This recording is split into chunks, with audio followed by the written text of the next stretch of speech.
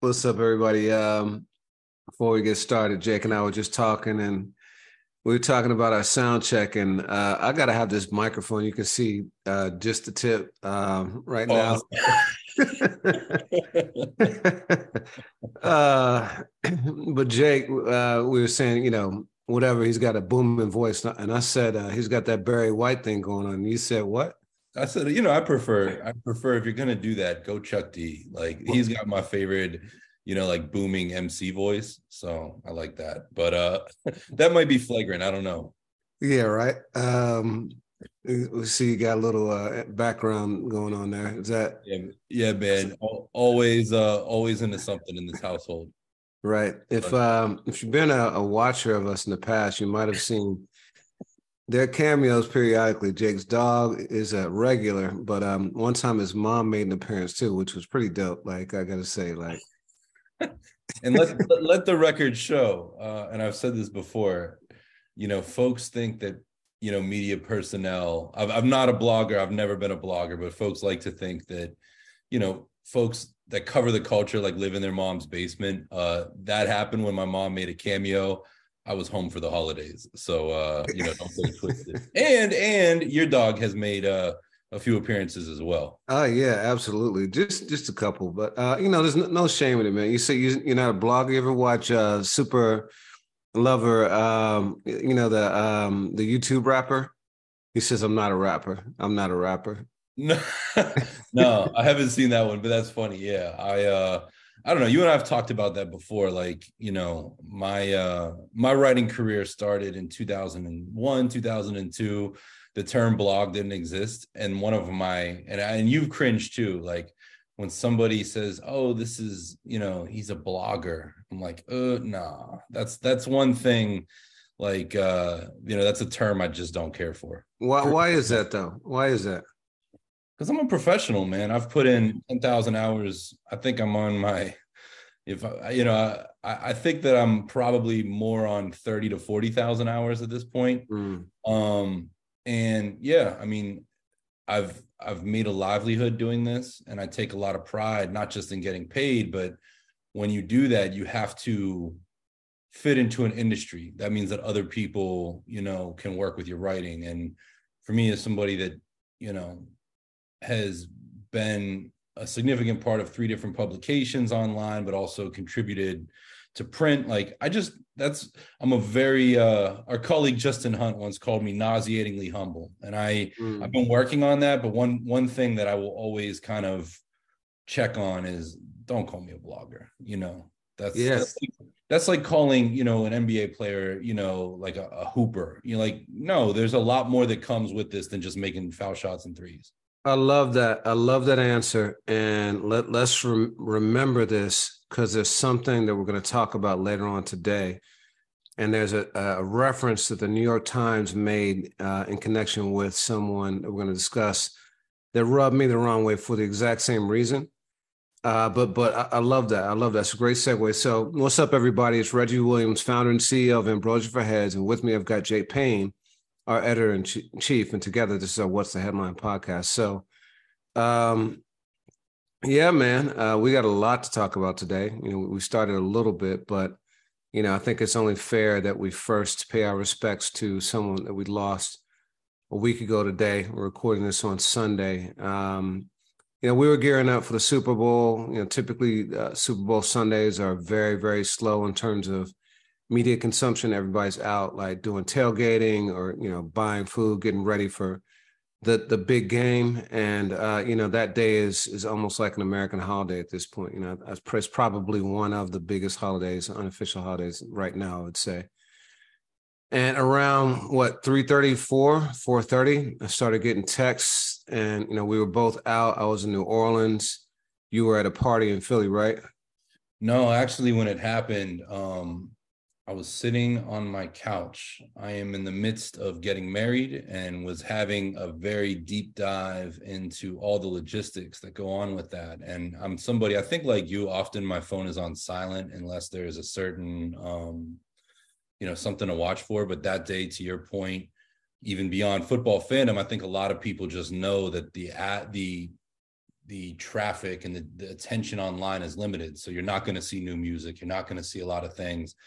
And we had covered something in the morning on AFH, but I was very much with the mindset of being done for the day, and got up and walked over to my phone to see, I believe the count was 28 text messages and a missed call. And yeah, we learned, I guess I can say it. We learned that one of my hip hop heroes, Dave, that's what I call him, and that's what I knew him as, Dave from De La Soul, had passed away at the age of 54.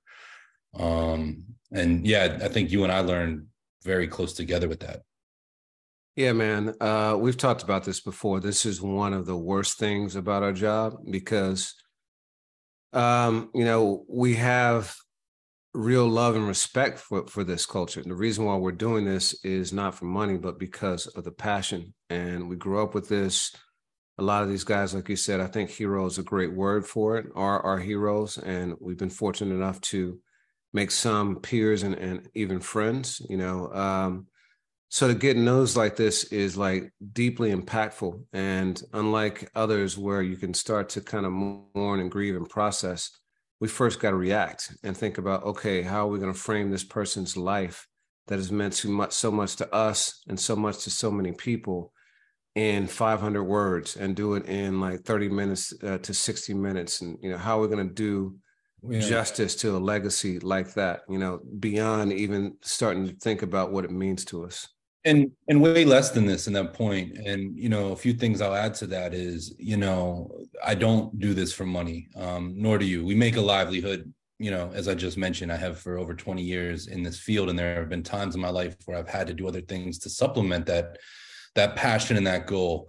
But I looked at this particular moment and I found out about it an hour or so after it happened, and we needed to come up with an obituary, not just this isn't just news, because you can look on what's trending on Twitter or Instagram and know what happened, but it's important to offer a little bit of context. And we've had this challenge time and time again of, trying to capture with a limited amount of time and the words available what somebody meant. And on this particular one with the loss of Dave, I mean, there wasn't a ton of information. There still isn't a ton of information, but also not because I could give a damn about the football game. And I live in Philadelphia, and I say that I'm originally from Pittsburgh, but that if you want to let somebody know that somebody important is gone, you have a very tight window on a day like that, where the rest of the world is turning off their computers and turning on their televisions. And so it was, I've done this at this point dozens of times. You've had to eulogize or write a memorial for somebody or an obituary. This one will go down in history for me as one of the hardest, especially coming out of an intense discussion at home and into covering somebody I knew, somebody who I hold in the dearest artistically, and then, facing that. And yeah, man, it was, even before you get to Dave's life, that challenge is no easy task. And it's more than just a recitation of facts, right? Anybody can do that. You can go to Wikipedia and do that. Part of the reason why we're in this space is because we believe we bring a narrative, a context to this that other people might not. And so we want to be true to that and really honor the person as well, And so you talk about Dave having been a hero for you. So tell me about how De La Soul, what they've meant to you in your life as a hip hop fan. Yeah, I mean, I've said on this podcast, and I said to you the day that you and I first met, almost 11 years, I guess 12 years ago.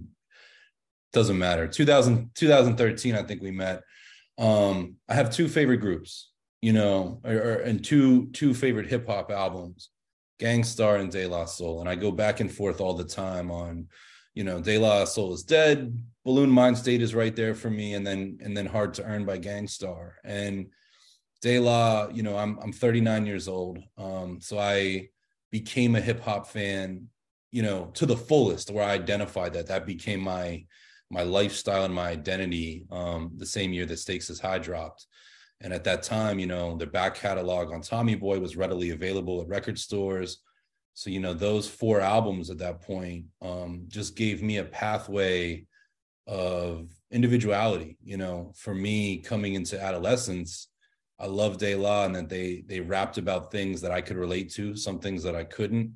There was a coded language there. And then you'll hear this with a lot of people and different artists, but the samples that they used on those albums, especially the 3 produced by Prince Paul, you know, they had a reference point. And it's not just samples, it's the way that De La delivered their lines. There's a lot of, you know, lyrical cues and references, but, you know, it tied into my parents' music collection, as well as stuff that I heard on the radio and stuff that I knew about. And it just, the endless possibility of hip hop felt very much alive in De La Soul. And I went to some other concerts first, but I got to see them the first time I went to a huge light bulb changing for me hip hop show was in, I think, the summer of 99, maybe 2000 for Spitkicker, which De La headlined. And that was just amazing to watch those guys perform in my hometown of Pittsburgh.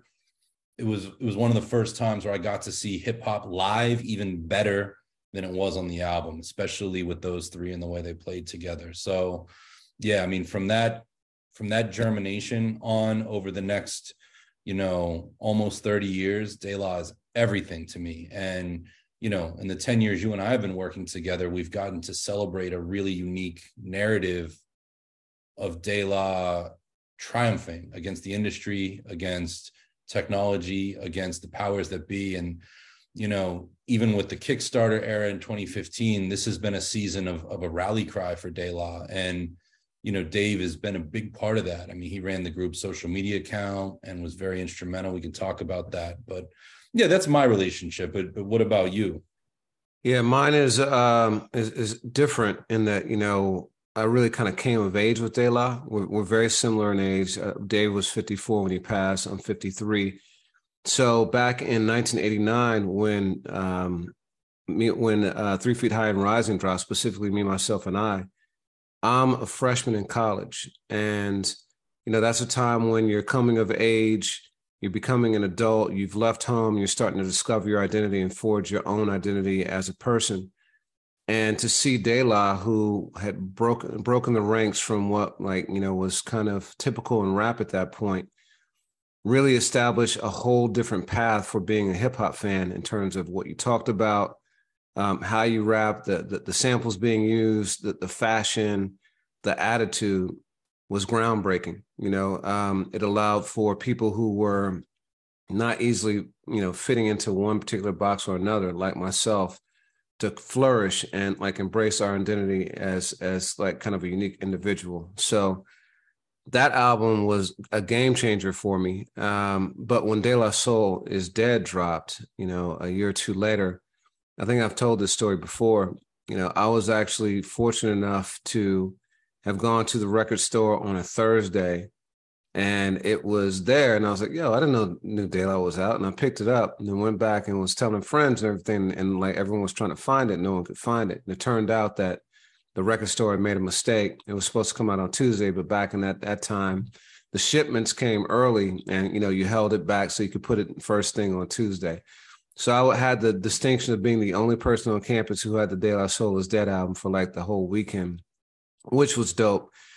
And for me, then De La started to become like the Beatles in that like they completely reinvented themselves every time they came out, because De La Soul Is Dead was completely sonically different than the first one. Mm-hmm. And for me personally, I much preferred that like darker, kind of heavier sound that came with De La Soul Is Dead.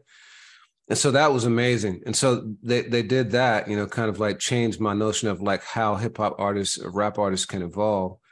But then they also were the ones who introduced me to Jay Dilla. I believe Stakes Is High was, no, actually, you know what? It was probably the Far Side, because Far Side with Running was like, you know, 94, 95, right? Yeah. But I'd say Stakes Is High when that came out was probably when I was like, yo, this is like different. And like, who is this? Like, it really made me take note of the producer, even though I loved like Running and Drop and stuff like that, you know, but so De La like ushered in a lot of things for me. And, you know, so it feels like they were a companion to a lot of pivotal moments in my life, you know? What's interesting too about them is, De La really asserted the role of the album. You and I have spoken a lot, and we've talked about this, of why sometimes it's important. We'll talk about this later, perhaps, to compare an album from 1986 to an album from 96. And in that 10-year window, you have De La not only making each album different, and I really, that point cannot be overstated, but because of skits, because of the way their albums were sequenced, you wouldn't just scan through to find your favorite song. You had to like press play, like it was still, old school, just put on the LP and lean back.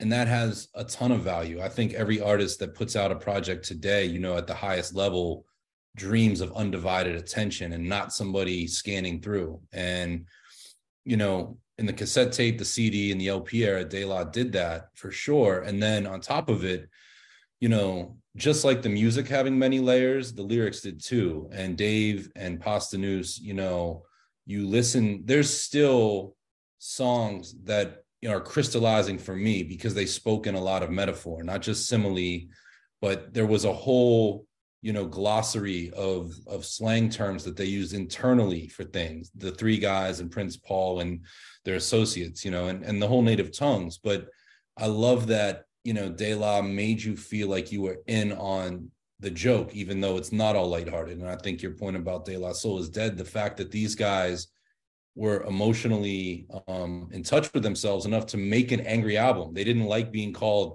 the hip hop hippies, or, the comparisons to, Sgt. Pepper's. Like, they didn't embrace all of that. So they constantly looked at what their image was and took the reins of their own brand and made it fun, even down to their most recent album in 2016, which I listened to yesterday, which I spoke of.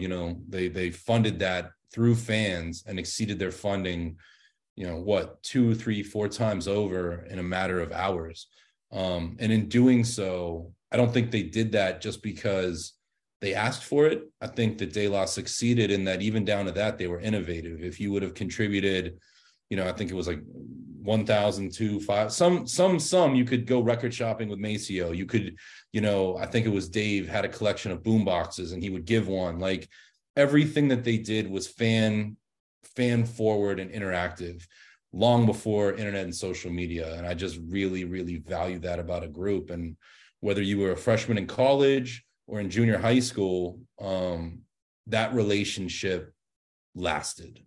And that's why, again, the news, those two groups I mentioned, I was very much on the front lines of covering the passing of Guru in 2010. And to come back and watch one of your other favorite MCs, somebody who changed your life and had a lot to do with what I've done with my life, to write that or do that research in a matter of minutes, it's not easy, is it? I know it's not for anybody to receive that information over the last week. Yeah, so I've heard some tributes, and actually not as many as I would have hoped for, about Dave, and most have really focused on De La as a unit rather than him as an individual. So I want to take some time to talk about him as an individual. You want to break down kind of his? Yeah, and I think it's so interesting that you say that too. Like, the other great groups of hip hop. Let's look. You got Outkast and Wu-Tang Clan and NWA and A Tribe Called Quest and Mobb Deep, Gang Starr. Yeah, they all had the opportunity for solo projects. Of some kind. Prodigy and Havoc have decorated solo careers. Guru went and did Jazzmatazz. Premier produced for, a litany of artists.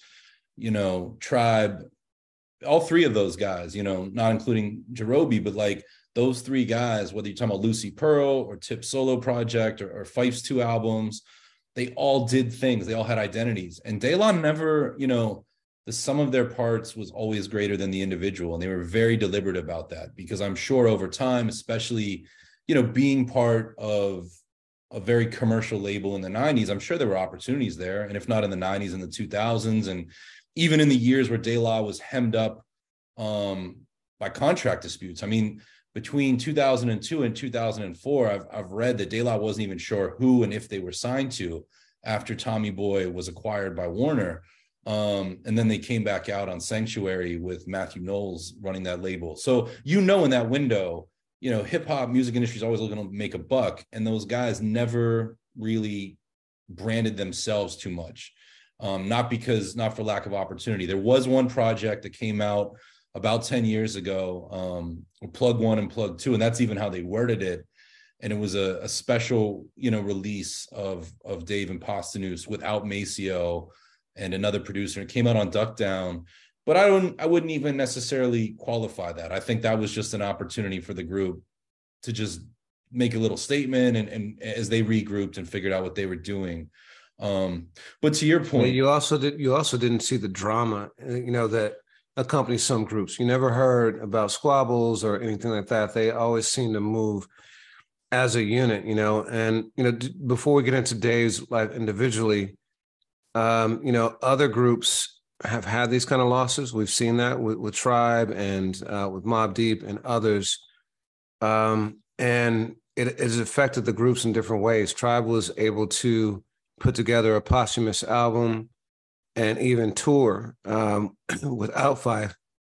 I know that Havoc has done that too, to some degree, with guest artists and things like that. But can you see a world where De La is able to tour or continue as De La Soul without Dave, given how integral, Run DMC has done it a little bit without Jam Master Jay, but they were such a core tandem. Do you see that as a possibility? I mean, it's so hard for me to speculate. I mean, this is coming off of, this month, Posthnuos appeared, at the Hip Hop 50 tribute at the Grammys, and it was just him. And, all in the lead up, which was very short because we knew there was going to be Hip Hop 50, but we didn't know the artists until I think Saturday or Sunday. And we obviously didn't know all of them. But when I saw that, similar to Scarface being alone or Big Boy being alone, I just chalked it up to, hey, time is limited. I never in a million years questioned that, there was any reason behind Dave and Maceo not being there. I wonder, because even when De La won a Grammy alongside the Gorillaz, like, they brought Maceo with them. They brought, as if it would never even be in question. Like, these are three guys, but you want to have a conversation about how some groups have kind of faded out the DJ. De La never even did that. Maceo is very much part of the unit. I'll be curious. I think maybe akin to Tribe, we might see some very meaningful performances of some kind, but imagining a world where there's a De La Soul tour like there was a few years ago with, I think it was called the Gods of Rap tour. It's all speculative, but I err on the side that I don't see that happening. They might come up with a different name of some kind, because obviously Pos and Mace, have legacy and livelihoods, but this one is really hard. Yeah, I see it as almost like TLC, but even then it was 3 vocalists instead of 2. Yeah. When you go down from 2 to 1, it's just a very different entity, in my opinion. And it's tricky too, because, Tribe, especially in their 2016 reunion campaign, they have people like Jarobi and Consequence. They have other people in the group, that can create a presence. I'm not saying they take on the vacancy, but you still get the idea of a movement. And with De La, I mean, there were other people within the cipher on certain albums, but it was really just 3 guys, always and forever. And, I've yet to see Pos or Maceo, speak publicly about this. So to your point, there hasn't been a lot of space for individuality in this group. And I've spoken of it other times in this podcast when we looked at the list of top 5, MCs. I think that comes at a cost sometimes to De La. And I've gone on record and said, members of the group have been in my top 5 at times, but Dave on his own, Brooklyn born, as I believe Maceo is as well, but raised in Amityville, Long Island. And these guys met in high school, really started making demos, as I understand it, in 87, 88, with the kind of energy and individuality that I spoke of. And for Dave too, David Josselere, I hope I'm pronouncing that properly. He's a Haitian American artist. And I think that's important to talk about, especially in hip hop 50, like, this culture that you and I are part of, it comes from Black and brown immigrants, folks that came from the Caribbean, the West Indies, and brought elements of those cultures here. So I think you're remiss to talk about Dave and not talk about, some of that heritage and how it probably leads to a spectrum of other music. But yeah, I think of him as an artist, I think of his raspy voice. And right from the onset, really pushed individuality. You take a record like Me, Myself, and I, which, is super polarizing. I think it was a reverberating song for the group that put a lot of people onto the map of De La Soul that might not have even been hip hop consumers in '89. It had a very accessible video. They had the flowers, the colors, all of that, the way that their artwork and branding was marketed. But, Dave on that joint says, right is wrong when hype is written. On the soul, De La, that is, style is surely our own thing, not the false disguise of showbiz. And like, again, that's poetry. But like, you break it down and just there in 4 bars, they are talking about, being your own individual, not pushing the industry line, the value of inner soul, and from the onset, for a teenage MC to come out with even just a set of bars like that, let alone an album full of quotables, is insane to me. And over time, true of Pos as well, but Dave just, I think, rapped about the complete package. One of my other favorite songs of theirs is Trying People, which was later. That was the one of the AOI albums, I believe, the second one. I think the second one. And, he rapped about crying, and dealing with what appears to be depression and, loved ones hurting him. And then you have joints like, on De La Soul Is Dead, where these guys let people know that they were not pushovers or suckers. So you get that whole spectrum, and you talk about being, of a similar age. You look at your life situations and your circumstances, whether that applies to, manhood and the identity of being a man, or dealing with women and intimate, like De La travels that whole spectrum as we live it. And Dave is very much at the onset of that. And, just comparing it to other groups, I would never say that there's a lead MC of De La Soul. I think Pos and Dave, as brilliantly as any group, I often maintain an Outkast. I really believe that those guys are equally talented, but there's no lead MC in De La Soul. I think you look at other groups and a case can usually be made, but these guys were 2 well-suited complementary MCs that steel sharpens steel with across all of these albums and songs. Yeah, when I listened, I've listened a lot to the catalog lately too, and I'm fortunate enough to have ripped a lot of my CDs onto digital format, so I've got the entire catalog. And I was listening to Bloom Mindstate yesterday.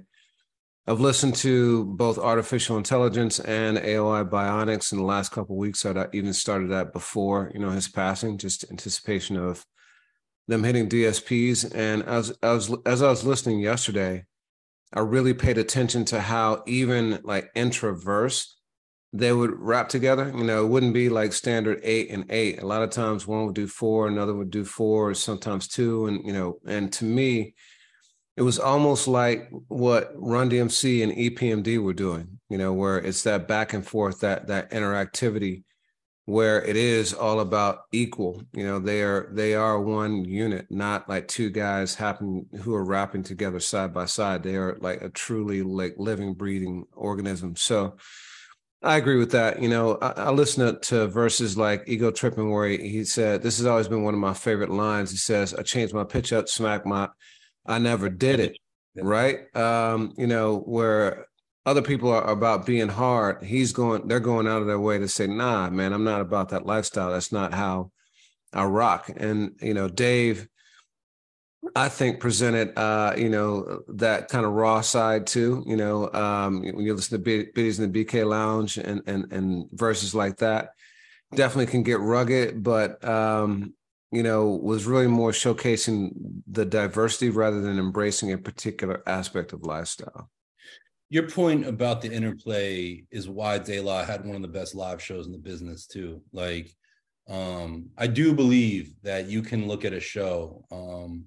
I went on tour briefly, I mentioned this recently in a podcast, but in 2008, '08, I went on Rock the Bells for like 5 or 6 dates around the country.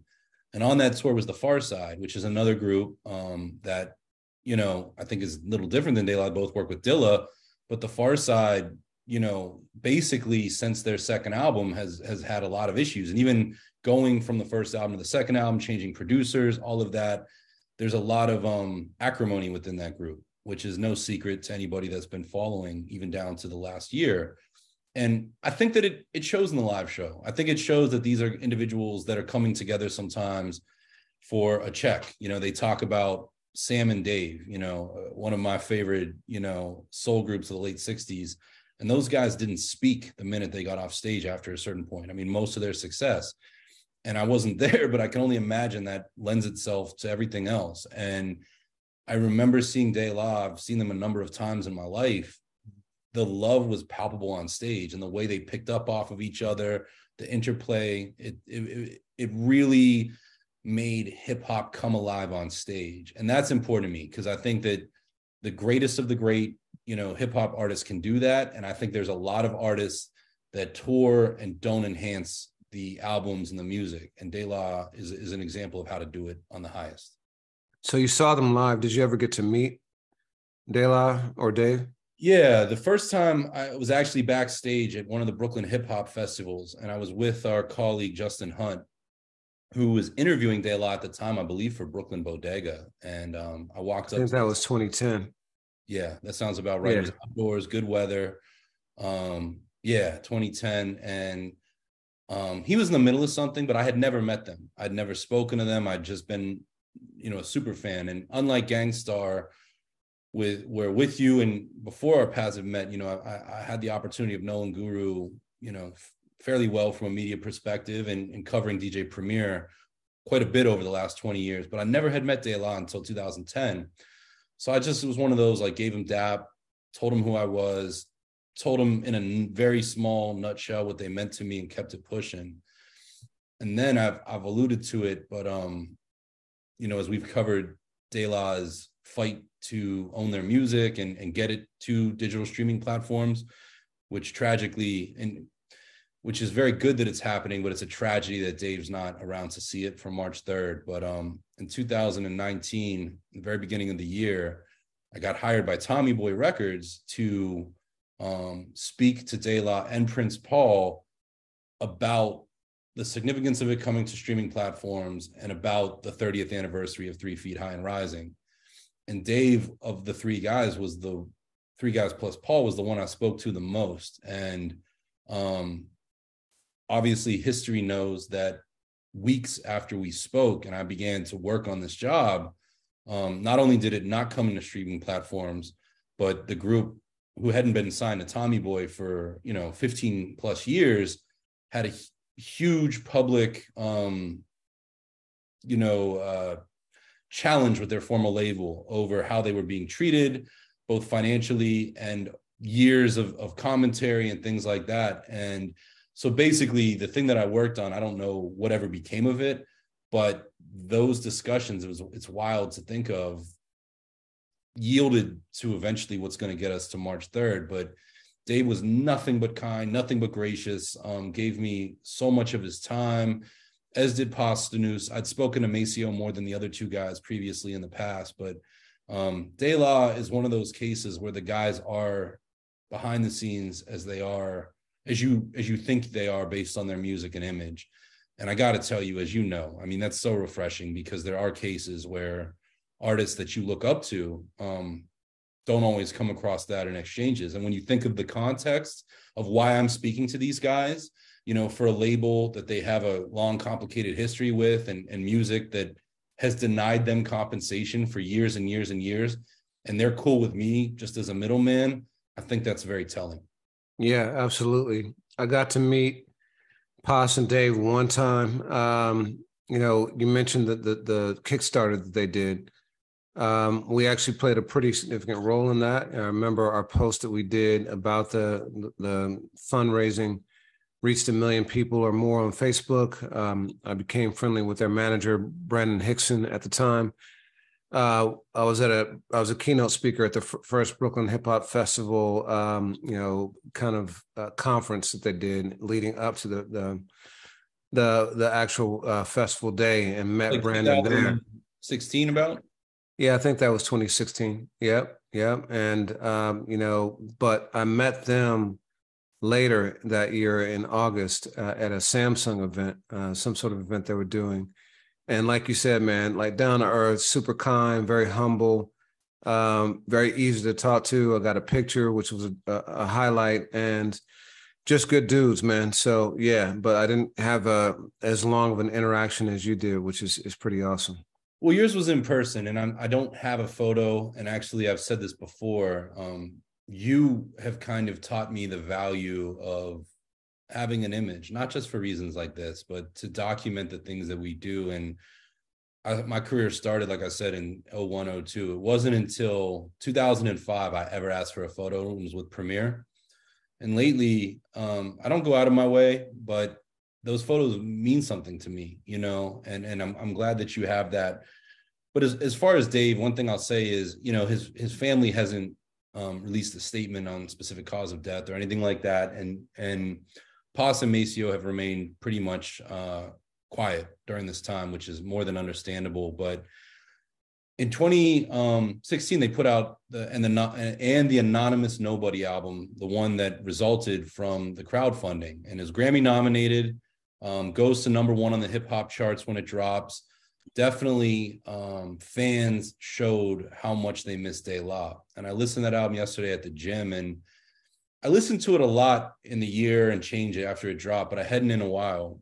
But when that album released the next year, they put out a video for one of the first songs in the album, Royalty Capes, which again just speaks to De La using symbolism very effectively and kind of talking about their place in the game, even if it's challenging and murky and hard to understand. But when they put out the video in 2017, before you get to the actual music video, you see Dave at his home in Maryland, revealing that he's been battling a heart condition, and that he wears an apparatus that shocks his heart.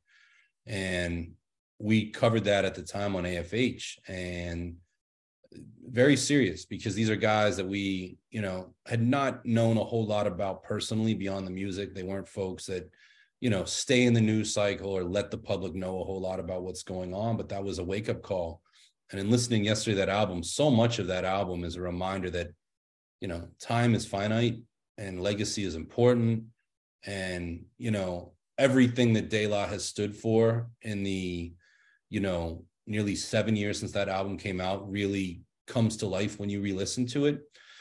But yeah, he was battling that. And in 2020, during a time when you and I were not publishing on Ambrosia, we thought, we'd kind of sunset the days of site coverage. Dave went back in the hospital, which was not highly reported on, but it was made public.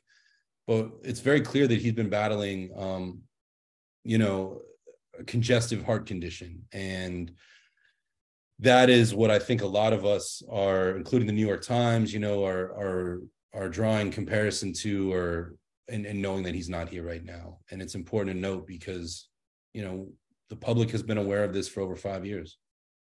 Yeah, man. You're 39, just newly turned 39, but entering your 40th year. And, what I say to people is that 40 is when the warranty expires on your body. It's when you can sleep the wrong way and end up like in pain for a couple of weeks, or, reach down to like pull up your sock in the wrong way and like have to go see the doctor and do rehab. Like 40 is when these things start to change. But more importantly, and on a more serious note, it's when we got to be super vigilant about our health, going to get checkups, our blood pressure, eating properly, exercising, all these things take on increasing importance. The day before the Dave died, I've told you, but I lost a fraternity brother, the first in my chapter to go at age 51. he'd had an aneurysm like a week before, and I found out later that he had high blood pressure and had not been taking his medication.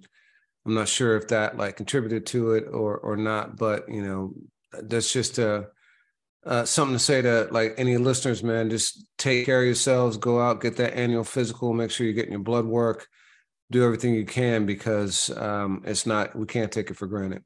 No, I shared with you, but you know, I turned 39 last month, and I made a pledge to myself that I would turn 40 in better health better health of what's within my control than I did at 30. And, you know, I'm making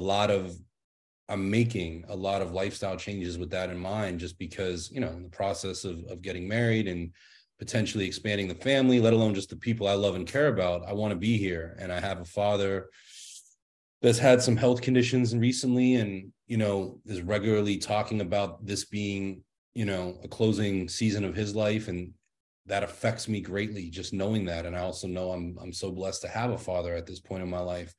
So I look at all of that and take audit. And more than, I mean, as much as that, I should say, is, you know, so many of our professional friends, so many of the artists that we're inspired by and look up to, you know, we're covering or reading about on a daily basis. And, you know, death is all around us. And I think we all need to just do what we can to choose life.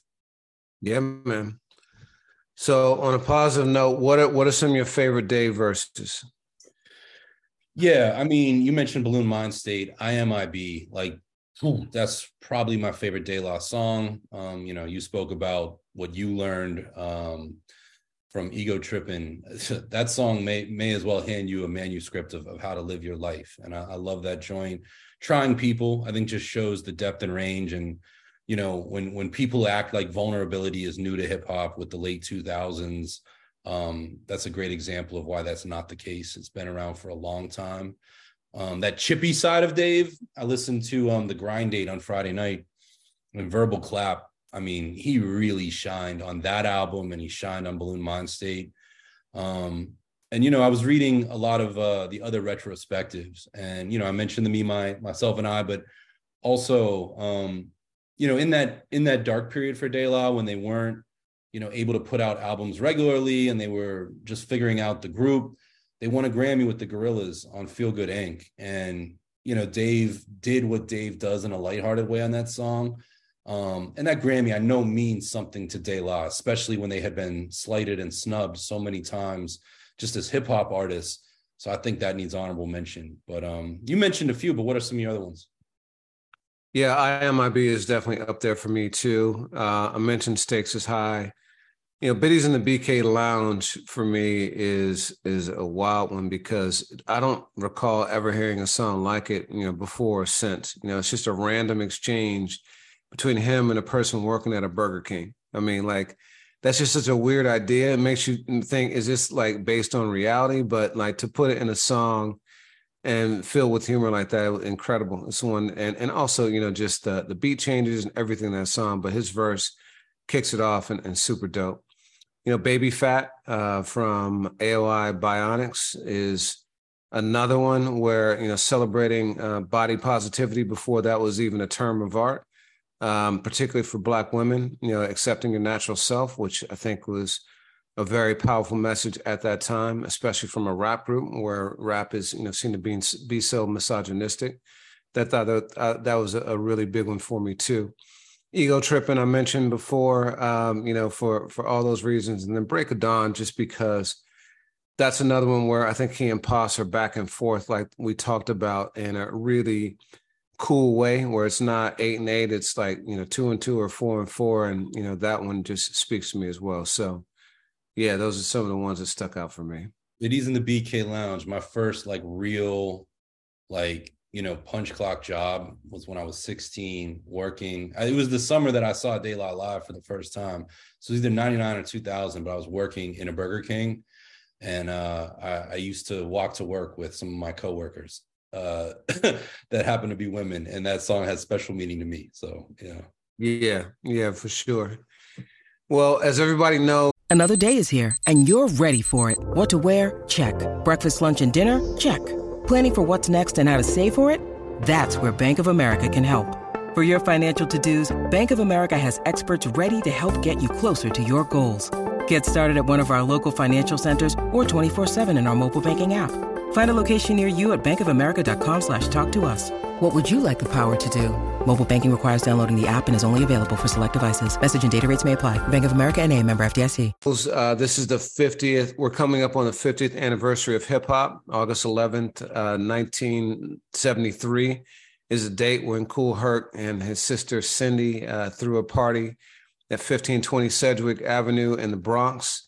And man, oh man, everyone in the world is starting to perk up and take notice of this anniversary right now.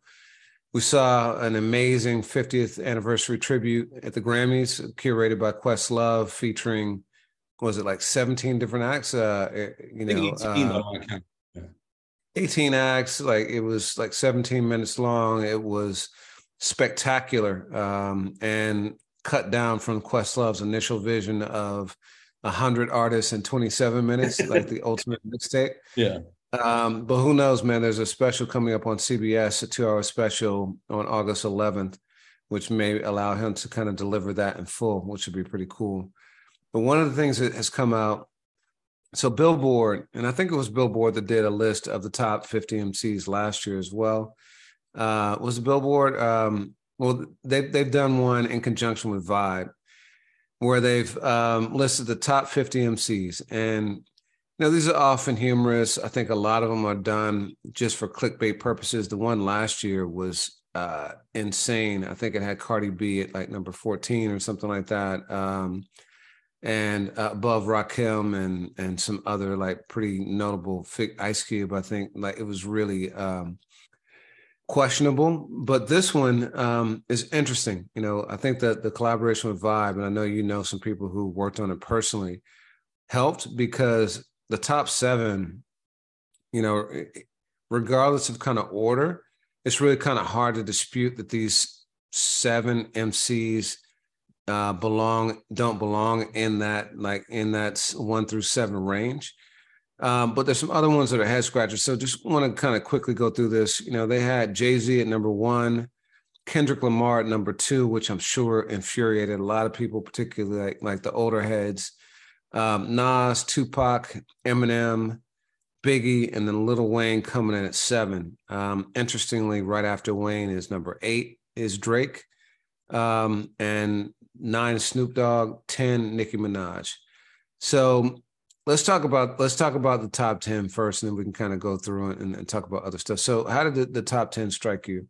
Yeah, I agree with you, what you said. That first 7 is kind of a version of who's your top 5. That question, and why we did a special episode during 2022, aggregating all of the artists that had listed their top 5s, is because it's kind of with slight variation. Obviously, you're getting 5 out of 7 or so MCs, but those are the names that we so often appear. And I have to say, let me ask you this whilst Theo is making his cameo. So one of the things I would attack right off the bat is whether or not Wayne and Drake should be swapped. So listen, I know Wayne's impact is particularly different than most. I think I wrote an article way back when that he was one of the first ever to have a major comeback. Most artists, they had a peak in their career and then they kind of sunsetted afterwards and never really rose to the same kind of fame that they had before. Wayne, though, debuted, particularly with the Hot Boys and, stuff like Bling Bling in the late 90s. But I would say his apex was in the mid to late O's when he had a solo career, kind of resurrected himself with mixtapes, just all over the place. And then the Carter series is what really kind of took him to a whole different level, with the Carter 3, I think, being the peak of that, dropping 1 million in 1 week, album sales, that is. So taking nothing away from that, right? And Wayne has been prolific. He's been on 1 million different features and things like that. But Drake, first of all, let me say the criteria for this were body of work / achievements. And by achievements, it's charted singles, albums, gold, platinum certifications. Second criteria is cultural impact / influence, how the artist's work fostered the genre's evolution. Third is longevity, years at the mic. Fourth is lyrics, storytelling skills, and then flow for vocal prowess. So those being the factors, even with longevity, so Wayne's been around, call it 24 years, 24, 25 years now. Drake has been around for 14 years, which is not a small amount of time to have amassed a career especially when you compare even Tupac longer. and Biggie. Yeah. Right. When you compare like Tupac and Biggie, who like many revere, but the reality is that both had careers of 5 to 7 years. So Drake coming in at double that. And then when you list the actual certifications, there's no artist in history that has had the certifications that Drake has had, period. No rap artist for sure. And it's a different era, right? So like in the streaming era, no one is even remotely close. If there is an equivalence, he's approaching literally Michael Jackson level in terms of his commercial impact. And so that being said, I think we did a podcast with that very theme, and it got us more likes than anyone ever. Yeah, but it is what it is, man. Numbers don't lie. Like I said, there's the equivalence. And so, it's a different world with streaming. But at the same time, it's also different in that you've got a million different things that can distract you and take your attention versus, X amount of radio stations and X amount of record companies and TV stations and so forth. It was just, you can't equate the two eras for many reasons, but I think there's pros and cons I think there's reasons why you could argue that it's more tough this day and age. So what Drake is doing is even more impressive versus you could say, no, people were opening up their wallets and buying albums and stuff like that. So, I think it's there are arguments on either side, but in any case, Wayne and Drake, I think are in a much more similar era, and Drake has dominated not only Wayne, but just about everyone on this list in terms of that era. Yeah, I mean, I'm not mad personally over Wayne above Drake. And I, given the criteria that you just read, I'm not at all surprised nor angry. I'm not angry about any of this list. But, I think that Wayne, from the perspective of as an MC, as a rapper, has driven culture more than Drake, even if Drake has had more success. And let's not, Wayne's apex, I would say, is right around Carter 3. In terms of, give me examples of that, though. Give me examples of how he's driven culture. I think people rap different because of Lil Wayne, including some of the people above him on this list. I think Wayne's style of rapping has not only influenced Kendrick Lamar, but I think that it for a time challenged Jay-Z to switch his flow. That's just face tats. Skateboarding culture. Face tats are common now. Most people did not have face tats before Lil Wayne, and now it's all over the place. So yeah, but even in my explanation, I was going more on the side of rapping. I think you make a valid point. I think that Wayne's not just skating, but his fashion sense and leaning into wallets on chains and just kind of for a time, loose fitting clothes and all of that. Wayne had that command on things, but if I'm really using the rubric of rapping, because I think that Drake has influenced culture crazy. I mean, undoubtedly, he's been, in my estimation, the biggest superstar of the last 10 years plus. And you could make the case that it's been closer to 14, but I don't know if Drake's drive of culture shows itself musically as much as it does in other ways. Well, let's go back to the criteria though, right? Because the Billboard is there is there a reason why you think cultural impact outweighs body of work / achievements? Because I think in terms of body of work achievements, Drake beats everyone on this list in terms of charted singles, albums, gold, platinum. That's just fact. That's not even speculation. He destroys everyone on this list just with that. Cultural impact, I think Drake has had a ton of impact on artists who've come after him. I think a lot of people, he's, changed music, not just for rap, but in general. He's brought world music in. He brought like a lot of the British influence in. I think, I won't say necessarily style, but like, musical style, I think is impacted. Longevity, Wayne's got him there. Lyrics, storytelling, I think Drake has more diversity in his subject matter and the way that he delivers his content versus Wayne, who's much more about punchlines. And then flow and vocal prowess, I think they're probably about even on that one. So to me, it's between cultural impact and achievements. And do you think that any of these criteria should be worth more, weighed heavily more than others, or do you think they're all kind of the same, or it's a calculus? Because I asked myself that with longevity, and you look at an artist like Biggie that was really around for 2002, like Party and Bullshit till the day that he died, and the life after that pullout. Yeah, like a 92. Yeah, you got like a 5-year window. And, Biggie is sitting at number 6 on here. But then the longevity of Biggie is bigger than those 5 years. Like, clearly, what Biggie means to the heart and soul of hip hop goes, incredibly beyond that. And I do think that Wayne, although Wayne, hasn't, there comes a certain time around 2009, 2010 where Wayne, shifts gears a little bit and Drake just continues a meteoric rise. But I ask myself that to answer your question of how longevity factors in here. I think you make a really valid point, in terms of the records that Drake has, commercial records, streaming records, chart records. It is different though. I mean, like, I am curious if music, if you're comparing a Drake to a Tupac, where in 96, people had to go to the store and buy the album to show that level of support, to push an album to diamond, how that looks different for an artist like Drake, because you're going to have a curiosity element that wasn't always possible when people didn't have access to every album that dropped on their phone. That's just my belief.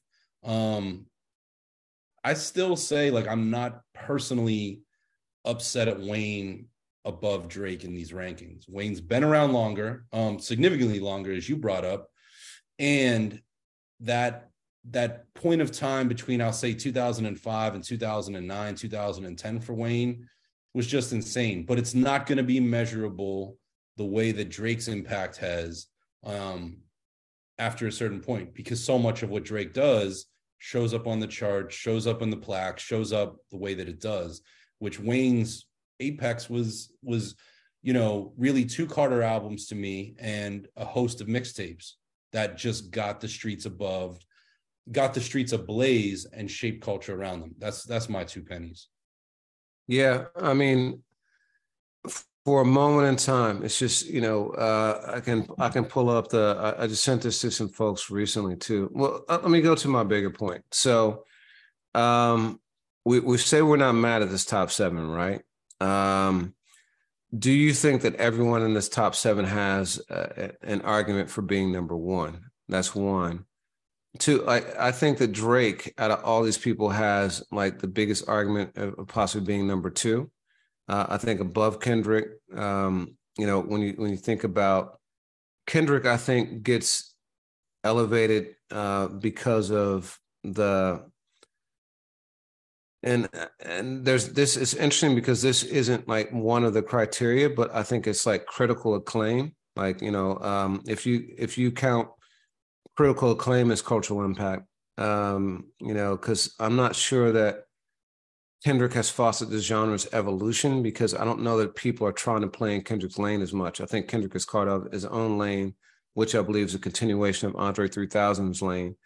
And I don't know that many other people are trying to be Kendrick. I do think a lot of people have tried to be Drake, have tried to be Migos, have tried to be, artists kind of in that category.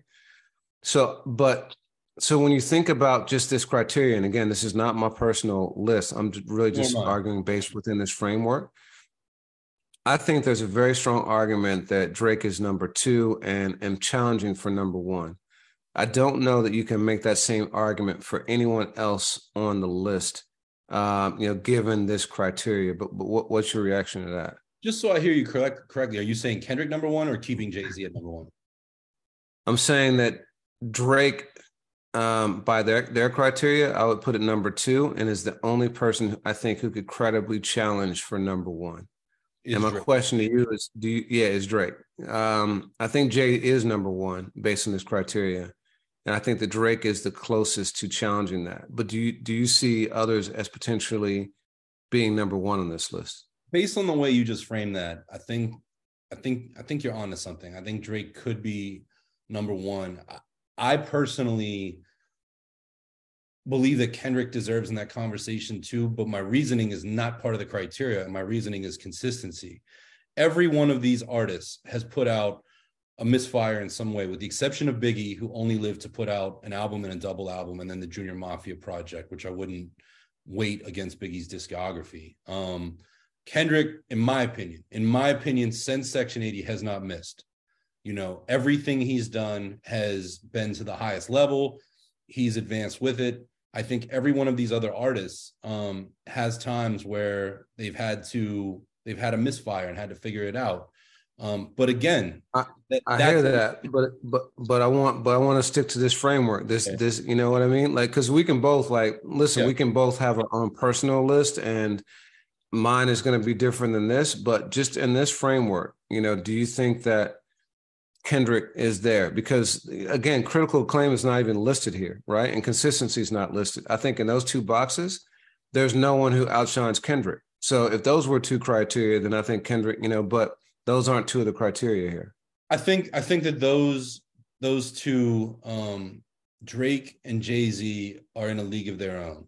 I think that for a time, Eminem was there, and Eminem, I would say, is probably third on that list, based within that framework. But what about you? Yeah, I mean, so let me just read this this Drake entry from Wikipedia. It says Drake is the highest certified singles artist ever in the United States, having moved 142 million units based on combined sales and on-demand streams. That's artists, right? That's not rap artists. That's not that's just artists, period. He's the highest certified artist in history. He holds several Billboard 100 Hot 100 chart records. He has the most charted songs of any artist, 258. The most simultaneously charted songs in a single week, 27. The most debuts in a week, 22. The most top 10 singles, 54. The most top 10 debuts in a week, 9. The most top 10 debuts total, 39. And the most continuous time on the chart, 431 weeks. He has accumulated 10 number one singles, a record among rappers.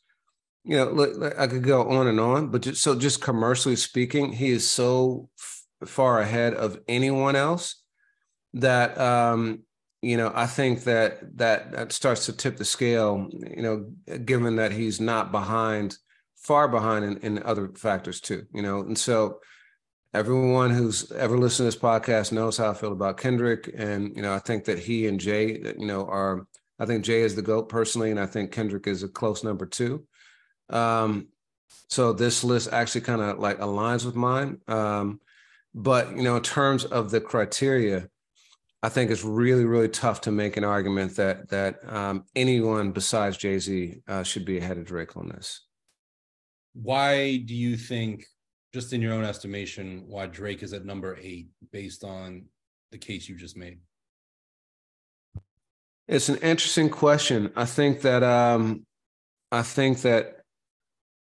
these lists, even the people who make them, sometimes lose sight of the criteria, you know, and ultimately it kind of becomes about one. I think a lot of times it's about clicks. And the one that we talked about last year was, I think, deliberately controversial in order to like generate conversation. This one to me feels more intentional. And I think that they probably were judging this list based on different criteria than they listed. That's my guess.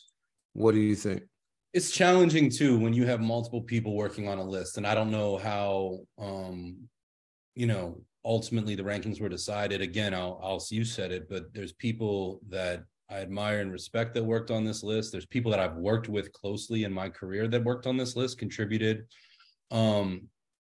Yeah, I mean, I think your assessment is probably accurate. One of the things that I found a little bit concerning about this list is at the top of it, they made clear that this was North American rappers. And they used Slick Rick as a deliberate example of why Slick Rick is not included, because he's British born. Rick's not on the list, nor is MF Doom, who's British born, nor is 21 Savage. I thought that is an interesting criteria. I mean, I understand that there are artists in other countries that make a lot of noise in their respective communities, but why do you think that was such a factor? And do you believe that a Doom or a Slick Rick or a 21 Savage should be treated as English artists? So it's an interesting question. The thought that I had when you said that was, that's the Bad Bunny rule. I think that, Bad Bunny, if you classify him as a rapper, right, is the biggest artist in the world right now. And so given that criteria, would have to be on this list, and probably pretty high because he's been doing it for a long time too. So I think that was their way to try and make it truly about kind of traditional rappers. I do think, and I wonder even if that would rule out like a Doom, because Doom, even if he was born elsewhere, grew up in the U.S. Same with 21 Savage. You know what I mean? I think kind of. Say again. Same with Rick. Right. So, so I think that was kind of a cop out for we're not going to include some of these guys. But I don't know that Doom would have been on the list at all, or 21 Savage. Under that criteria. I think they had boxes they wanted to check. And, we want to have X amount of representation from the 80s, 90s, O's, is one box. They want to have both genders covered, or male and female rappers covered. And so we have Nicki Minaj at number 10, which you put in, you think is too high. I think that is too high as well, particularly given, all the criteria, right? To put Nicki ahead of Kanye, Kanye, 50 Cent, DMX, who else? Even Lauryn Hill, right? Dr. Dre. And let's talk about that too. How important do you think it is that people write their rhymes? Because, Kanye and Dre being on this list. And little yeah. Yes. So I think they were trying to check some boxes, you know what I mean? And that led to some kind of wonky placements. But what do you think? Yeah, I think there's a little bit of a disconnect in the different factors of that criteria. Because if you want to talk about, cultural impact and influence and longevity, Dr. Dre, you can't have at the bottom. But also, I think we're all aware as hip hop fans that, okay, Dre doesn't write his own rhymes. He's always been perceived as more of a producer than a rapper, although he has at least 2 classic solo albums, arguably, I would say. There's just a giant disconnect here. One of the things that's big on here is Snoop Dogg is number 9. And I think if you saw an MC list stated that way, seeing Snoop Dogg at number 9 would raise an eyebrow. But if you want to talk about longevity and impact, I mean, Snoop Dogg's hand is in everything. But with that, if we're going to do that, one of the people that has spoken out against this list is Ice Cube, who's at number 18. So, and I look at both Cube and Snoop as guys who, started with hip hop, obviously have classic albums under their belt, and then have done all of these other things. But to have that kind of a disconnect in ranking just gets confusing to me, especially without more of a rubric for explanation. Yeah, let me ask you this. So again, body of work, achievements, cultural impact, influence, longevity, lyrics, and flow. Do you think that had Kanye not had the year he had last year, he would be ranked higher on this list? Because, I mean, he checks off all those boxes in a major way.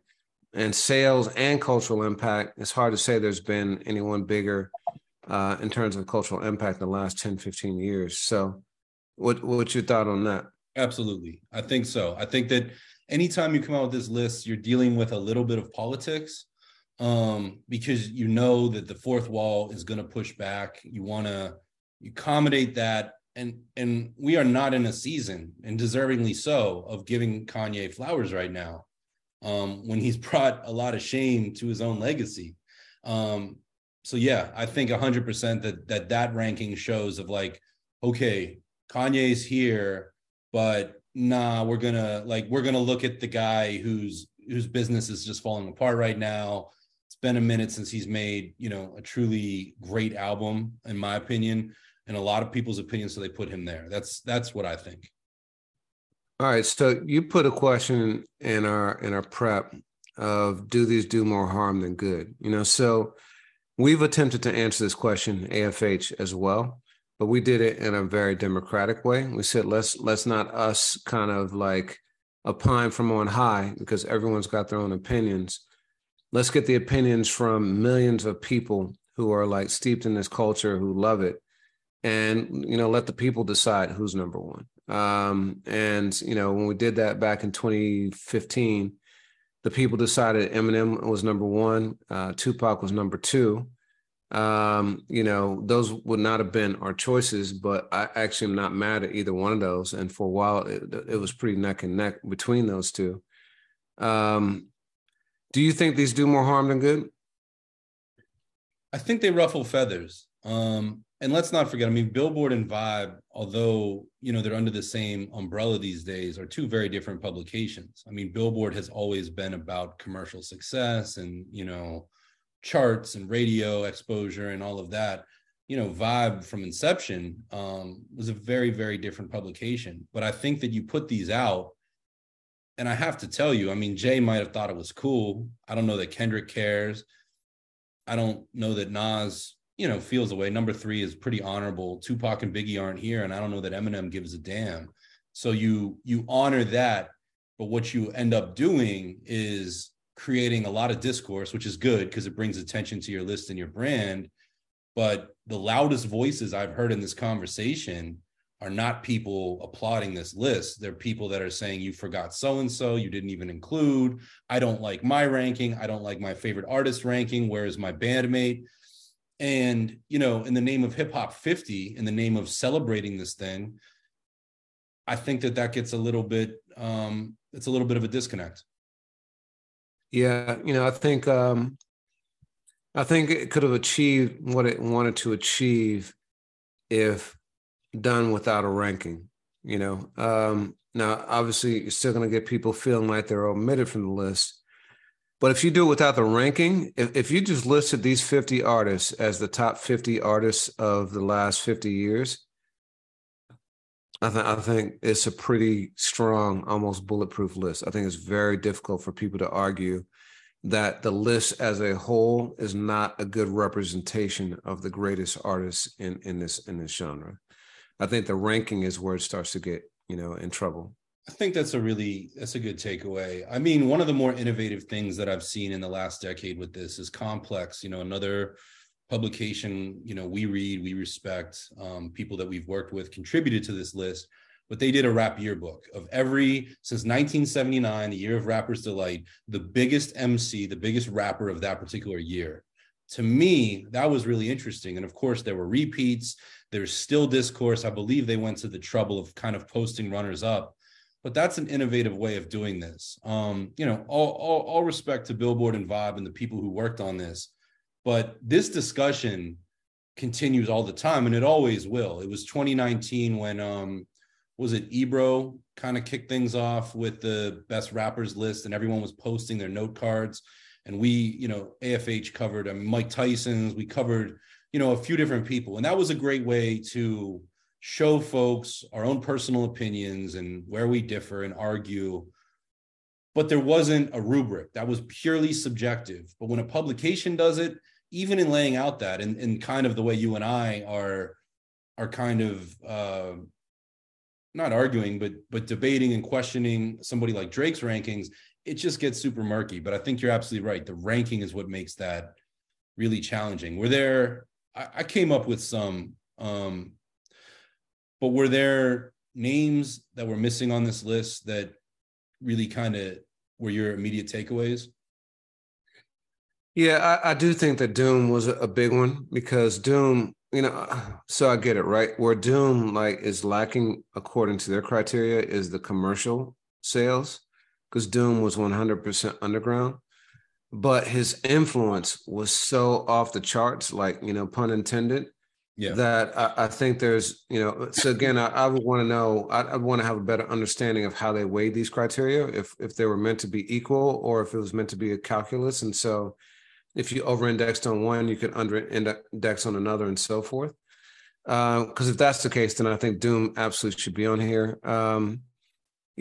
Everyone else, there's an argument for tons and tons of people here. And I'm looking at your list, and if every single one of those people was on the list, I'd be cool with that, and you can read that. But I also, to some degree, I'm okay with them, or probably 25 others not being on the list, just because when you think about it, when you step back, there's probably 100 to 150 artists who equally deserve like this top 50 categorization, and it's really just kind of random. There would be obvious omissions if you didn't have Jay, you didn't have M, you didn't have Biggie and Pac, and pretty much everyone on the top 10 except for like Nicki in the top 50. You would look crazy, right? But I think there's an argument for a lot of these people. But you wanna mention your list? Well, yeah, I mean, in brief, these are the names that jumped out at me, and I'll just say, Fat Joe made the point, and it's February, it's the month we lost Big L, and I believe the month he was born. But Joe said Big L should be on this list. I looked at it and I thought, in the wake of obviously what happened, but even if this list came out January, I feel like Dave and Posdnuos make deserving cases to be there. Q-Tip is on the list. I was curious about DMC. You have Rev Run on here, but no DMC. No Too Short. You have somebody like Bun B, who, expanded hip hop sound regionally and in terms of its music. Bun has platinum and gold plaques, but at the same, you have, talk about longevity. Too Short's been putting out stuff since 1982.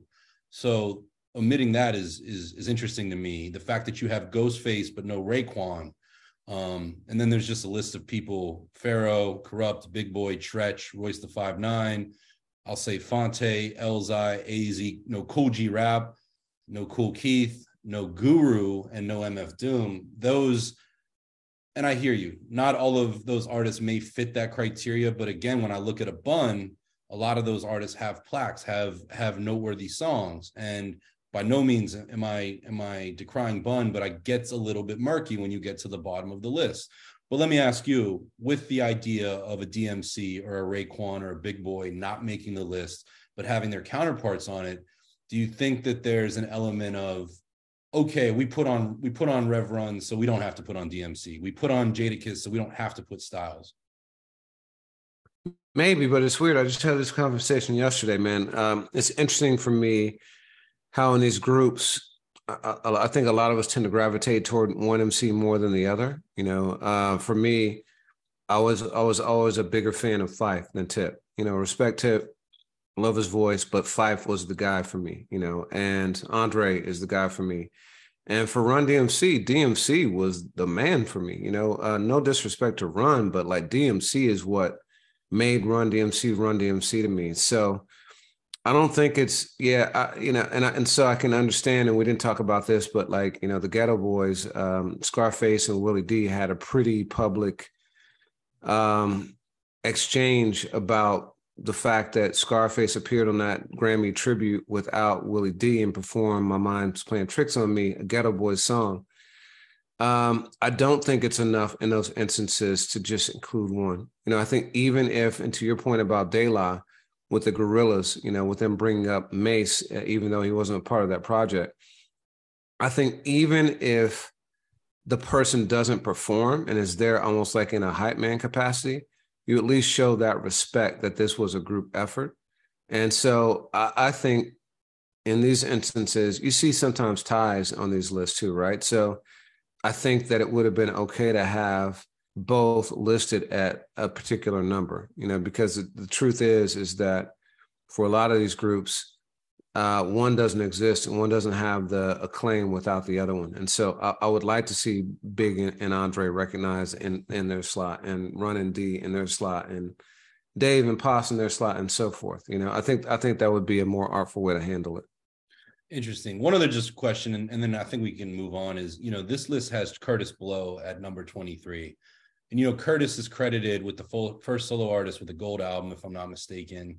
He did a lot of commercial breakthroughs for the culture, but he's above an artist like Melly Mel, who came in, I'm looking for Mel's ranking, at number 48.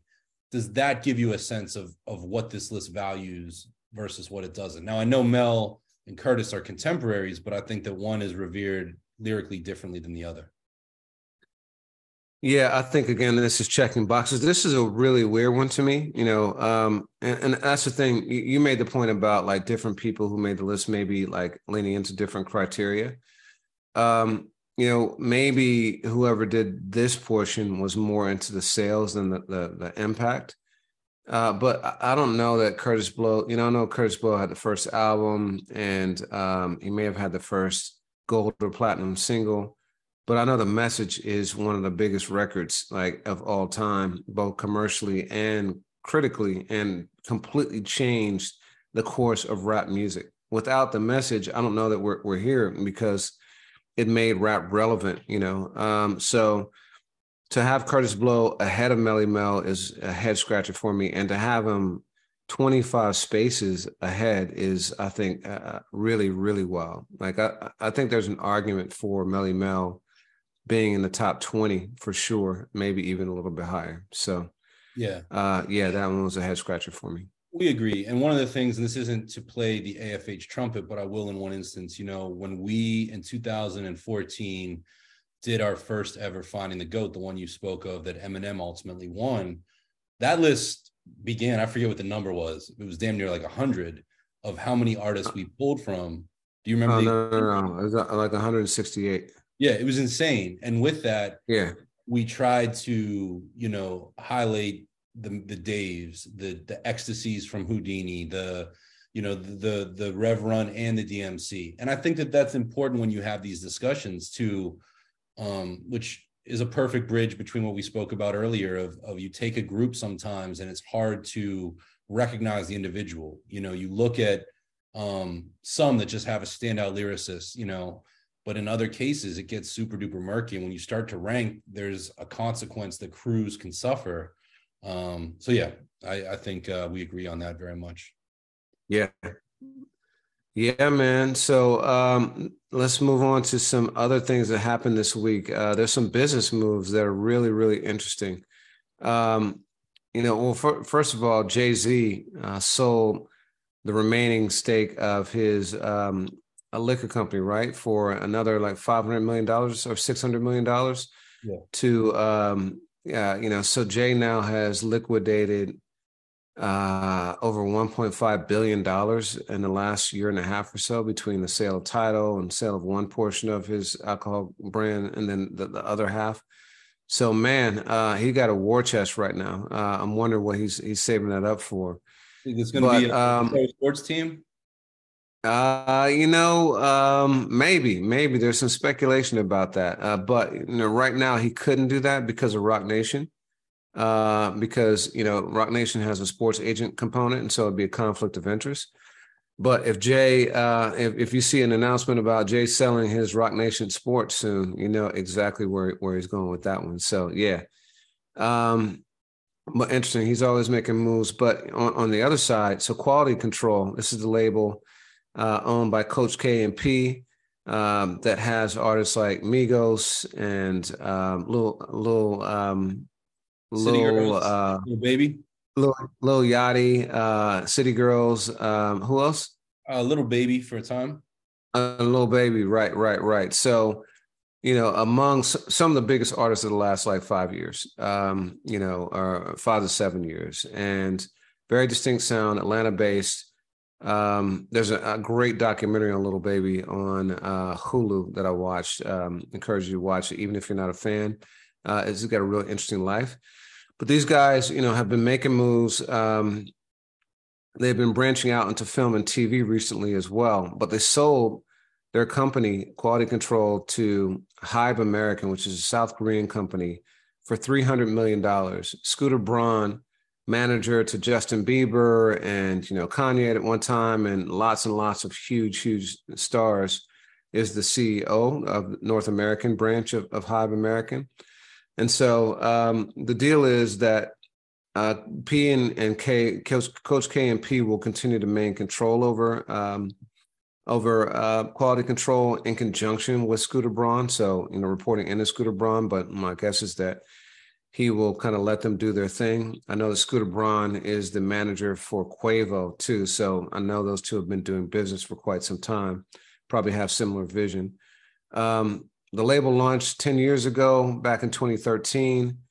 But it's interesting for me because $300 million is a lot of money, right? But when you start to think about the impact of those artists and the catalog that they have, I start to wonder, is it the proper value? And I really start to wonder that based on the backdrop of how Black-owned labels have been valued in the past. But before I get into that, what's your take on the sale in general?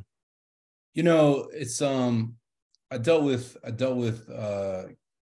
Coach K a long time ago when he was still working with Young Jeezy, and to watch these guys turn from, music executives into building a literal empire in 10 years is insane.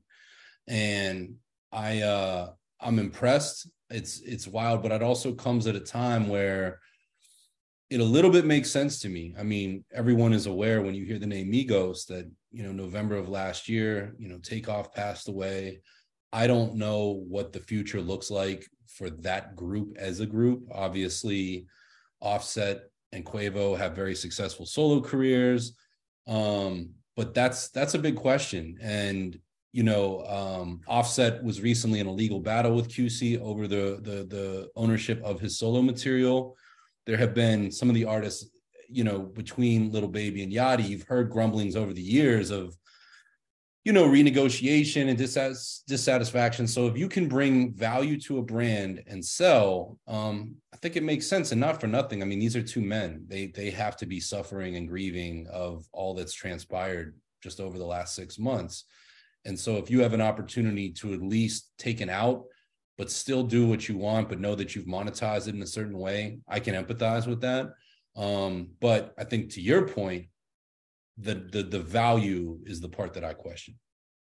Yeah, absolutely. I can totally understand the timing. And listen, I don't know the numbers. I don't know what their market share was. So it's quite possible that not only did they get full value, but they might have gotten a great deal. These two strike me as great businessmen and have done very well over the last 10 years, to your point. But history has not been favorable to Black-owned labels in terms of valuation in the past. So, just as a couple of examples, back in 1999, Def Jam sold the remaining 40% of its stake to Seagram's for $100 million. And at the time, they had Jay-Z, Method Man, Ja Rule, and DMX was signed and about to have a huge run also. So, even though Def Jam had kind of a lull in the mid 90s, this was when they were kind of at their apex commercially. I don't know that they were ever bigger than they were at the time. And listen, 40% for $100 million. So, roughly like $225 million valuation for the entire label, something like that. But when you reflect that against Interscope back in 1996, so 3 years before this, and just for people, the record industry kept going up and up until 2001. 2001 was the apex, and then everything crashed. Clive Calder, who was the owner of Jive at the time, cashed out infamously for $2.1 billion, I believe it was, at the very height of the market. You had Britney and NSYNC and a lot of like big artists at that time. And he had what's called a put. He was able to force RCA to buy his stake at that time, and he got out just in time, and the bottom completely collapsed with Napster and stuff like that. But so in 1996, presumably the market was not as high as it would have been in 1999. But Interscope sold 50% of its stake to MCA. It's actually a deal that I worked on as a lawyer for $200 million. So, they're selling, Def Jam sold 40% for $100 million in 1999. Interscope sold 50% for $200 million.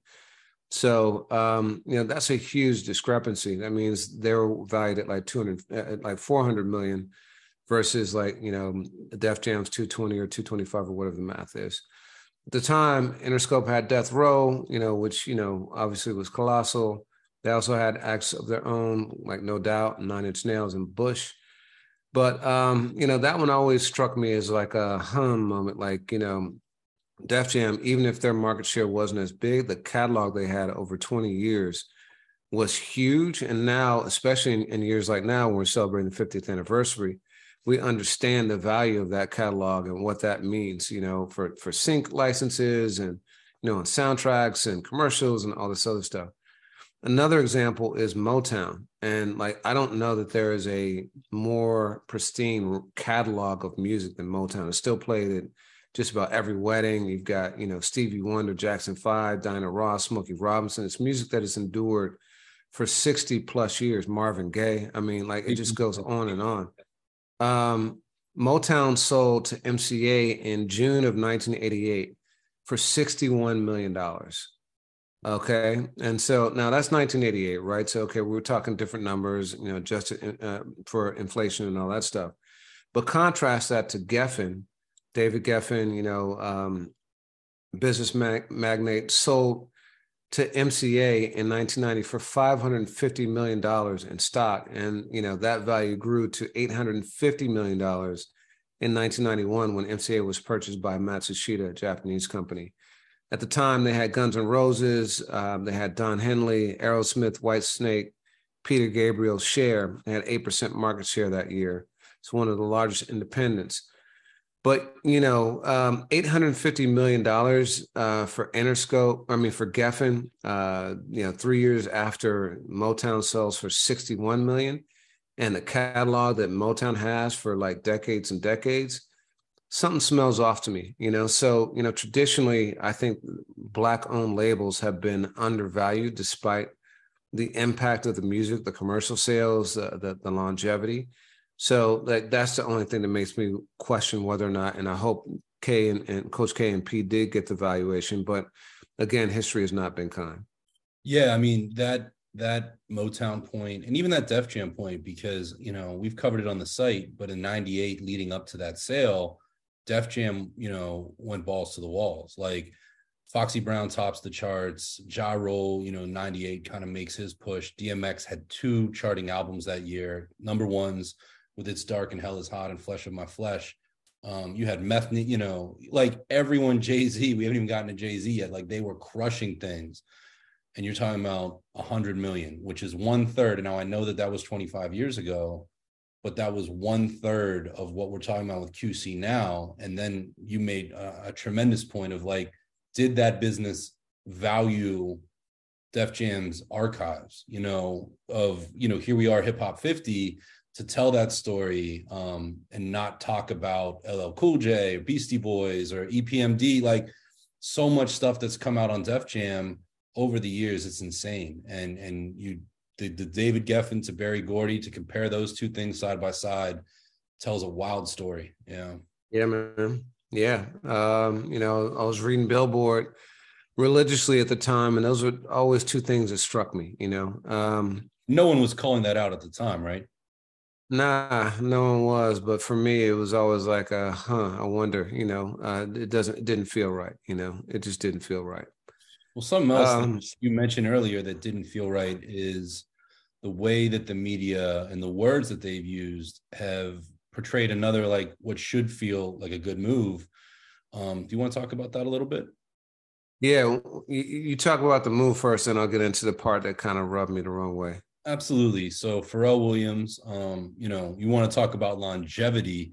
Really, I think Pharrell is on a 30-year victory lap right now, going from the Neptunes to becoming a solo artist, producing stuff in hip hop and R&B onto some of the biggest records, just period, anywhere. Pharrell, has his hand in anything and everything and continues to just maintain the highest level of quality. And, you know, you and I were speaking earlier and talking about the Billboard list of the things and the feats that artists accomplish. I referenced, you know, Snoop and Ice Cube taking rap music and going on to do all these other things as others have. Pharrell has a new huge feather in his cap. He is the newest creative director of menswear at Louis Vuitton. I'm trying to say it like you say it. And yeah, the menswear Vuitton. And you know, that role obviously replaces the late Virgil Abloh, who became, you know, the first you know, person to call first Black man to have that job previously, just something we reported on AFH. Yeah. And so, listen, Pharrell has a history with LVMH. In 2004, he worked with them, and I think in 2008, and then he's worked with Tiffany, which is also part of that company. LVMH is Louis Vuitton, Moet, and Hennessy, owned by Bernard Arnault, a name that I must confess I didn't know until Kanye started talking about him, but he is currently the wealthiest man in the world, which, you know, says a lot about how huge that company and what an honor it is for Pharrell to get it. It's considered maybe the most powerful position in men's fashion, you know, certainly for the biggest line.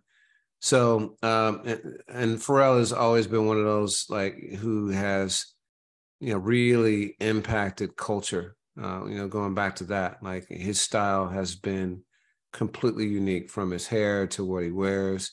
One of my favorite stories is I went to an after party that Puffy had after the VMAs. I think it was 2004. And Puff had sent out these invitations where he was like, ladies, get your waxings, your pedicures, your manicures. It's like, fellas, like, you know, put on your finest suits. I mean, Versace, like Polo, like, you know, Ralph Lauren, like, you know, that kind of thing. Don't, you know, no jeans, no bumminess, right? And so I'm standing in line, and, you know, I got on my tux and everything. And Carson Daly, who's the host of TRL at the time, comes up.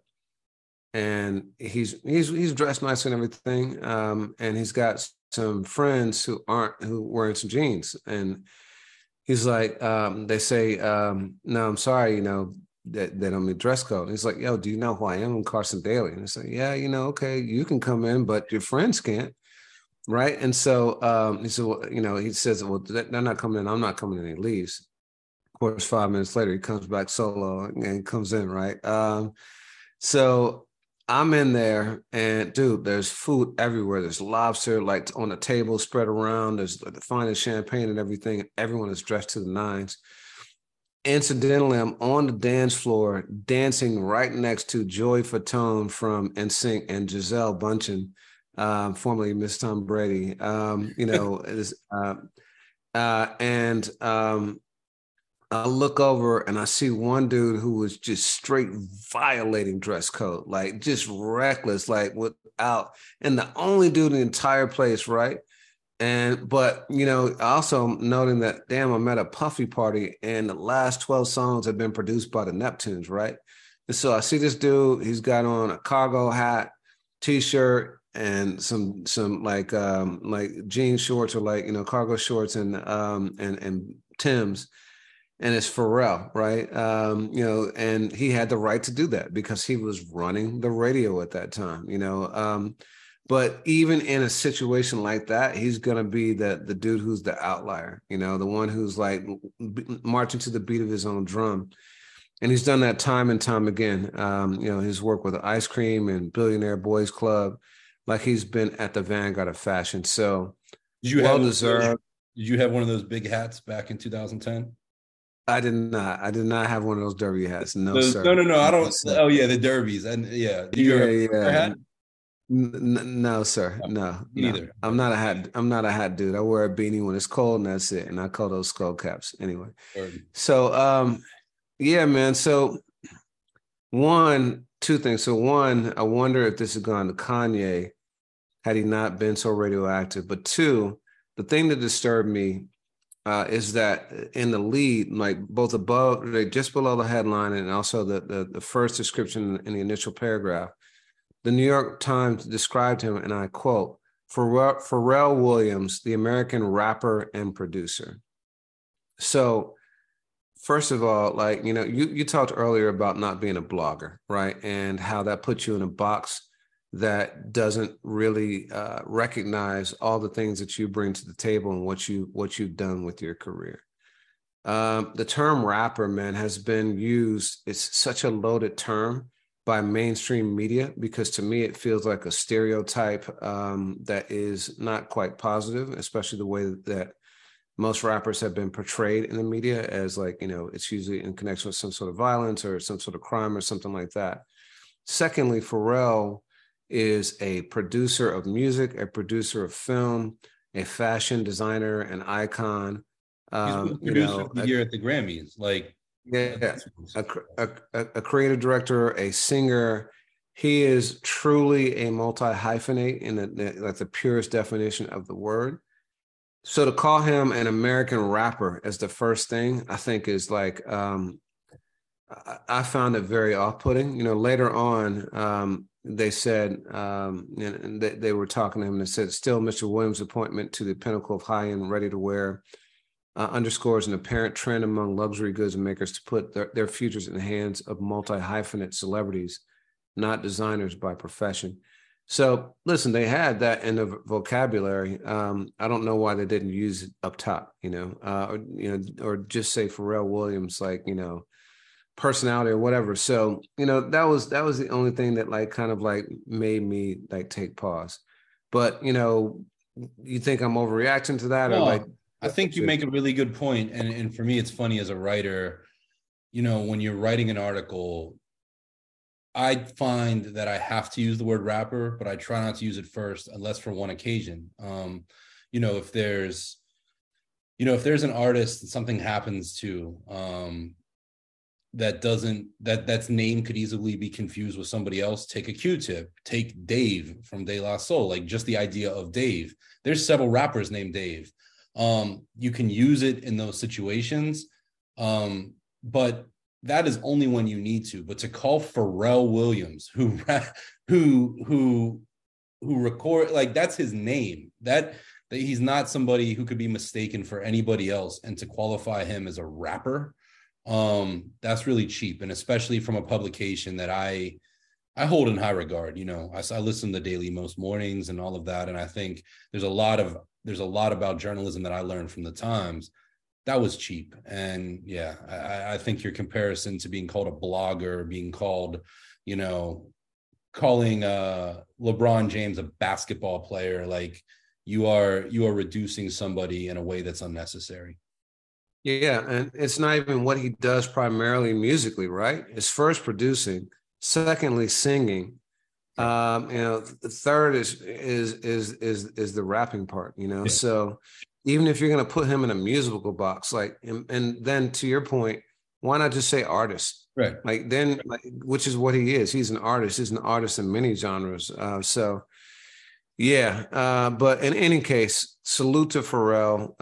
Let's go back to my Kanye question, though. Do you think that had Kanye not gone off the rails in the last 2 to 3 years, shall we say, that this would have been a role that was offered to him? I don't know. I mean, Kanye had a lot of different pots in the stove. He had to deal with Gap. He obviously was doing what he was doing with Adidas.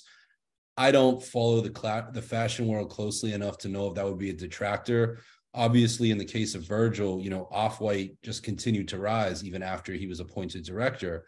But with Kanye, that I would imagine would be a concern for them. And then for Louis Vuitton. And then secondly, do you really want to end up with somebody who's very publicly trying so hard to be with you? I mean, before Virgil had passed away, just weeks and months before, Kanye had made commentary, including if I'm on Drink Champs, if I'm not mistaken, of why he felt that should have been him. And I don't know, like, you look at a luxury brand, you look at what that means, what prestige and power and fashion and flair looks like. I don't know if you kind of, forgive the analogy, but like, give the baby its bottle. That's why I think Pharrell is a really interesting choice and a deserving one. But yeah, you ask me a question, I'll ask you a question. With Virgil, it was different, and Virgil still after that appointment was designing album covers for West Side Gun and was able to do so many of the things he had done before. Do you think in the wake of this appointment, it will pull Pharrell away from music for a time? I don't. I think Pharrell has been doing so many things. He has truly been a multi-hyphenate for so long that this is just another ball in the air for him. In some ways, he's another person who's had a major resurgence. A lot of producers, they have an era, and then after that era, it kind of wanes for them. But he had that era from call it, 1999 or so until, I don't know, 2008, whatever. He had a long, long run with the Neptunes. But then he had another run, man, in the mid 20 teens up through the present, where he's just been on a tear. Some of his biggest songs ever, Get Lucky, Happy, have been in that period. And so I think he's capable of doing anything he wants, regardless of what else is going on. So yeah, I think he'll continue to do music. I'm always curious what that looks like. Clearly that would be a very high paying position, a very powerful, important position, as you stated. But as somebody, you and I both have, a few different pots on the stove and in our lives and in our professional lives. And I always wonder, when you're busy, making a Kendrick Lamar album, or you're busy doing this or doing that, how these other entities try to kind of give you the nudge of hey, we still got a season coming ahead or something like that over here. But I just have to speculate on that one. Yeah, man. So a lot happened this week. Anything else you want to? There are a couple of other business moves. You want to talk about those real quick? Yeah. 50 Cent is now secured a deal with the Fox network, which brings G-Unit Film and Television over there. I think this is interesting just on two levels. Number one, our colleague Justin Hunt did a really interesting TBD on the resurgence of 50 Cent and what an upcoming album and music means to him. I think any hip hop head can agree that since 2007's Curtis, 50's just gone in other directions. He still will drop songs. He had a big record with NLE Chopper not that long ago. But his bread and butter is now film and television, and Power's done what it's done, the BMF series. But now, he's at Fox, which is interesting because for all the years that 50 was at Starz with those two programs, he was very competitive with Fox and their show Empire. So to watch him in pure 50 Cent style go at somebody and then ultimately end up there is just kind of the latest of a power move. And, we don't know what this is going to be next. Fox has not given him exclusive, so he can still make deals other places. It says that it may be scripted and animated, but it just shows you that, there's other money out there besides music, and 50 Cent is king of that. That's kind of my takeaway. What about you? Yeah, I think it's a major move, man. As successful as his work at Starz has been, and he still will be involved with that franchise. So it's kind of the best of both worlds. Network TV is just different. It's a much, much bigger platform. He has opportunities to launch something maybe off of a Super Bowl, which could bring, tens of millions of people to his viewership. So I think that the audience that he'll reach will dwarf that. I'm curious, though, as to the other thing that comes with network, though, is more parameters around the standards and practices and the content. So I'm curious as to how he'll be able to show edge in the same way that he did with his Starz shows, where there aren't those kind of restrictions. But aside from that, man, I think that 50 just stays winning. And not for nothing, Fox as an entity, nothing says that 50 wouldn't launch something on FXX or you know what I mean? He has the opportunity to still do some of those things because some of those networks have different parameters under the Fox umbrella, right? Yep, for sure. Do they have the next Super Bowl? They have it every 2 or 3 years. It rotates between the networks, so they'll definitely have it sometime in his cycle. And I got to think, given development, and it takes like a year or two to produce something, it might be right around then. So Word. Yeah. Is there anything else in the last week that's really jumped out at you? Yeah, I mean, the Fight the Power documentary, I didn't even know about this until it showed up in my YouTube feed, which is a shame, but it's a 4-part documentary on PBS, executive produced by Chuck D and Lori Bula. And man, it is fantastic. You know, I produced a 4-part documentary for BET in partnership. I helped to produce one with a bunch of people, but wrote for that called The Message. So I know how hard it is to put these together, just getting all the talent and shooting, but then taking all those hours of footage and making them into like a cogent, cohesive storyline is difficult. So I always appreciate seeing other people in their process, but it's really, really well done. Goes back into I think 1950s and 60s leading up to the circumstances that helped to birth hip hop. Has a lot of great personalities in it. You know, Chuck D's obviously featured, KRS, LL, Fat Joe, Eminem, DMC, Melly Mel, Nelson George, the writer, Lee Quinones, who was graffiti artist in the movie Wild Style, our colleague Soren Baker, Sway, a bunch of people who are really heavy hitters. So I encourage everyone to check that out. You can watch it on YouTube or Amazon Prime or PBS if you want to go old school. But that's it. That's it for me, man. I really I love it. And, I can feel Chuck D's fingerprints all over it because it's very like there's a canon of great hip hop documentary that I believe starts with Style Wars and into, the show and Rhyme and Reason and Scratch. And you and I were big supporters of Hip Hop Evolution on Netflix. And this is great, but there's a huge socio-political component that deals with racism and classism and the bigger powers that be from politics on down. And I love that. Like, that's what Public Enemy and Eminem says it in there too. Like, Chuck D taught him that line about Elvis and why to reconsider somebody he had looked up to, which is complicated in the wake of what Eminem, worked on that soundtrack last year. But it's great history that you're not going to get in textbooks and in school. Like you, I was a little bit late to the game and being able to watch it. I have my Uncle Dan, who had been texting me like 3 or 4 times, like, check this out. And it's phenomenal. And the music and the way they wove in the music into the documentary is very stylish and rhythmic. And it's just got a lot of flavor to it. So it's really, really high-end art for me. Yeah, man, for sure. So, yeah, man, I think that about covers it. Do you have a song of the week? Yeah, man. You're probably going to take this too, but it's going to be I Am, I Be for me, just once again, rest in peace to Dave. Super bittersweet that their music is coming on to, digital service providers in the next couple of weeks, actually. But at least he knew that was coming. And, I think it helps to cement the legacy of De La Soul for many generations to come, and that's one of the finest for me.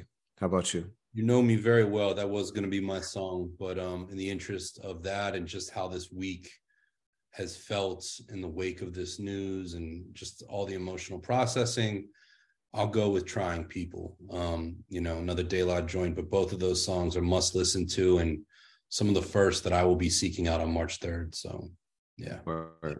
Yeah. All right, man. Well, until the next time.